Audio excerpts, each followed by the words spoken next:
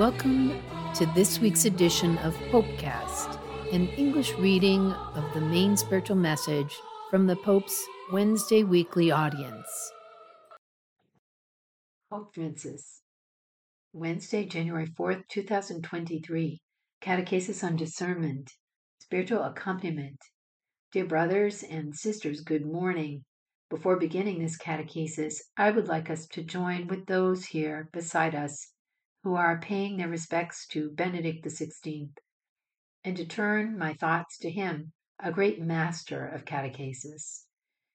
His acute and gentle thought was not self-referential, but ecclesial, because he always wanted to accompany us in the encounter with Jesus Christ, crucified and risen, the living one and the Lord, was the destination to which Pope Benedict led us, taking us by the hand. May he help us rediscover in Christ the joy of believing and the hope of living. With today's catechesis, we will conclude the cycle dedicated to the theme of discernment, and we will do so completing the discourse on aids that can and must support the discernment process. One of these is spiritual accompaniment, important first and foremost for self-knowledge, which, as we have seen, is an indispensable condition for discernment. Looking at oneself in the mirror alone does not always help, as one can adjust the image. Instead, looking at oneself in the mirror with the help of another, this helps a great deal because the other tells you the truth when he or she is truthful, and in this way helps you. God's grace in us always works on our nature.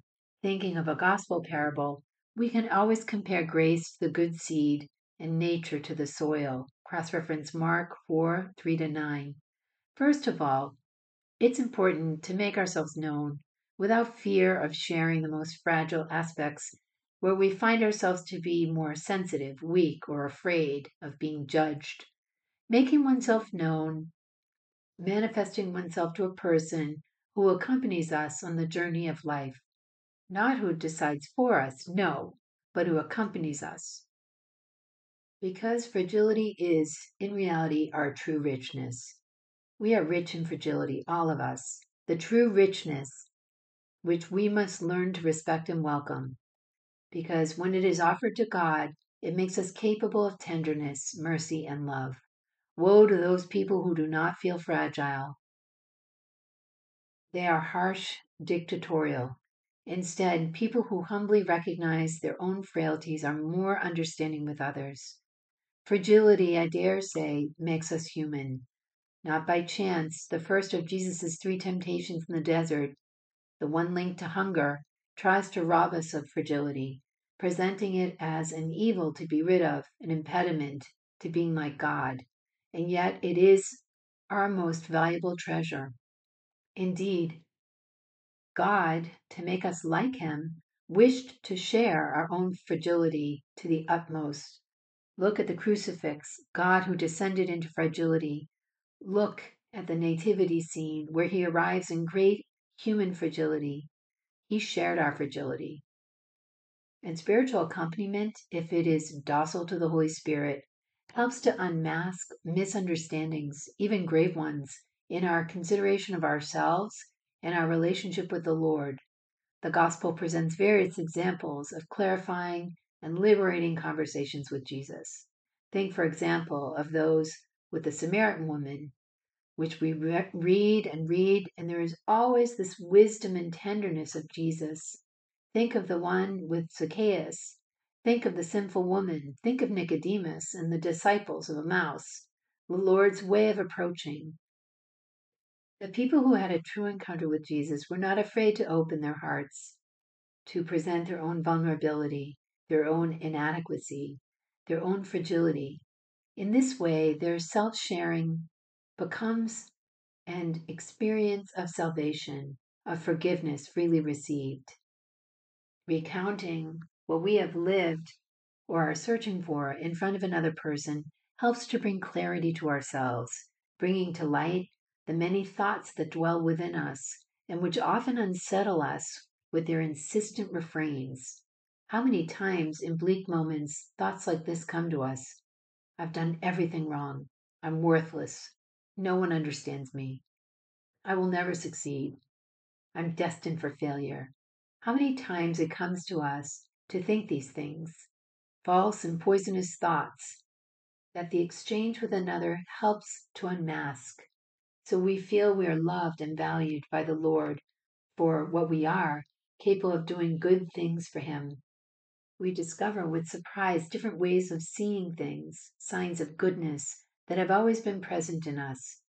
It is true, we can share our frailties with the other, with the one who accompanies us in life, in the spiritual life, the teacher of spiritual life, be they a lay person or priest, and say, "Look, what's happening to me? I'm a wretch. These things are happening to me." And the one who accompanies answers, "Yes, we all have these things." This helps us to clarify them well, to see where the roots lie, and thereby overcome them. He or she who accompanies does not substitute the Lord, does not do the work in the place of the person accompanied, but walks alongside him or her, encouraging them to interpret what is stirring in their heart, the quintessential place where the Lord speaks. The spiritual accompanier, whom we call spiritual director, I don't like this term, I prefer spiritual accompanier, it is better. They say, "Fine, but look here, look here." They draw your attention to things that perhaps pass you by. They help you understand better the signs of the times, the voice of the Lord, the voice of the tempter, the voice of the difficulties that you are unable to overcome. Therefore, it is very important not to journey alone. There is a wise African saying, because they have that tribal mysticism, which says, if you want to arrive quickly, go alone. If you want to arrive safely, go with others. Go in company. Go with your people. This is important. In the spiritual life, it's better to be accompanied by someone who knows about us and helps us. And this is spiritual accompaniment.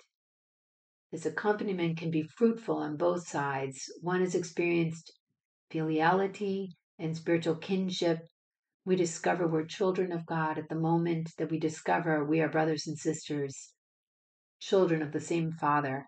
This is why it is essential to be part of a journeying community.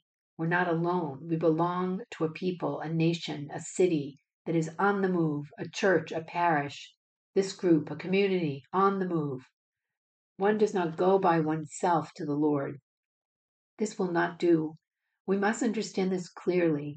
As in the gospel account of the paralytic, we're often sustained and healed by the faith of someone else. Cross-reference Mark 2, 1 through 5. Who helps us go forward because we all at times have inner paralysis. And it takes someone who helps us to overcome that conflict with help.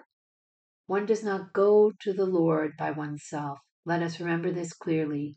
Other times, we are the one who takes on the commitment on behalf of another brother or sister, and we are accompaniers who help that other person. Without the experience of filiality and kinship, accompaniment can give rise to unrealistic expectations, misunderstandings in the forms of dependence that leave the person in an infantile state. Accompaniment, but as children of God and brothers and sisters among ourselves. The Virgin Mary is a great teacher of discernment. She speaks little, listens a lot, and cherishes in her heart. Cross-reference Luke 2:19.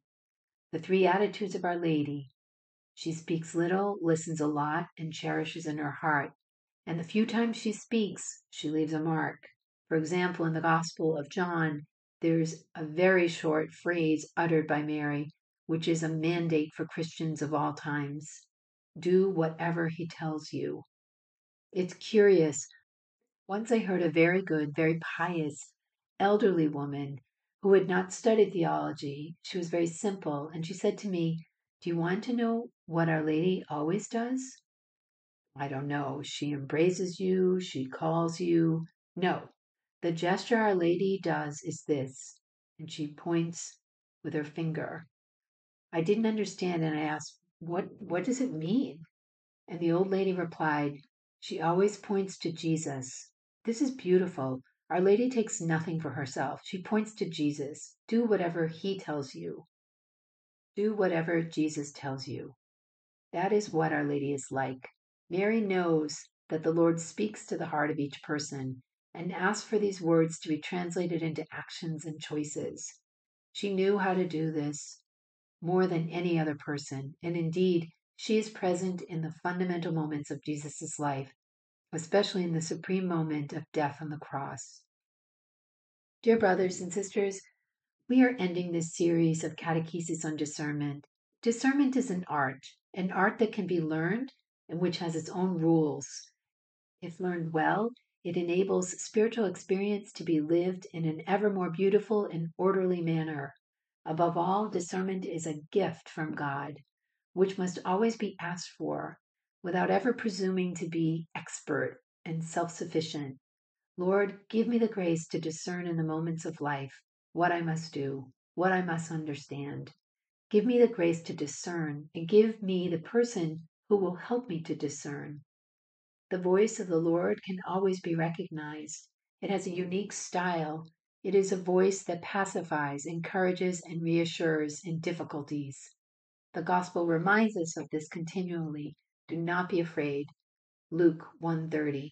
How beautiful is the angel's word to Mary after the resurrection of Jesus. Do not be afraid. Do not be afraid. It is the style of the Lord. Do not be afraid. Do not be afraid. The Lord repeats to us today too. Do not be afraid.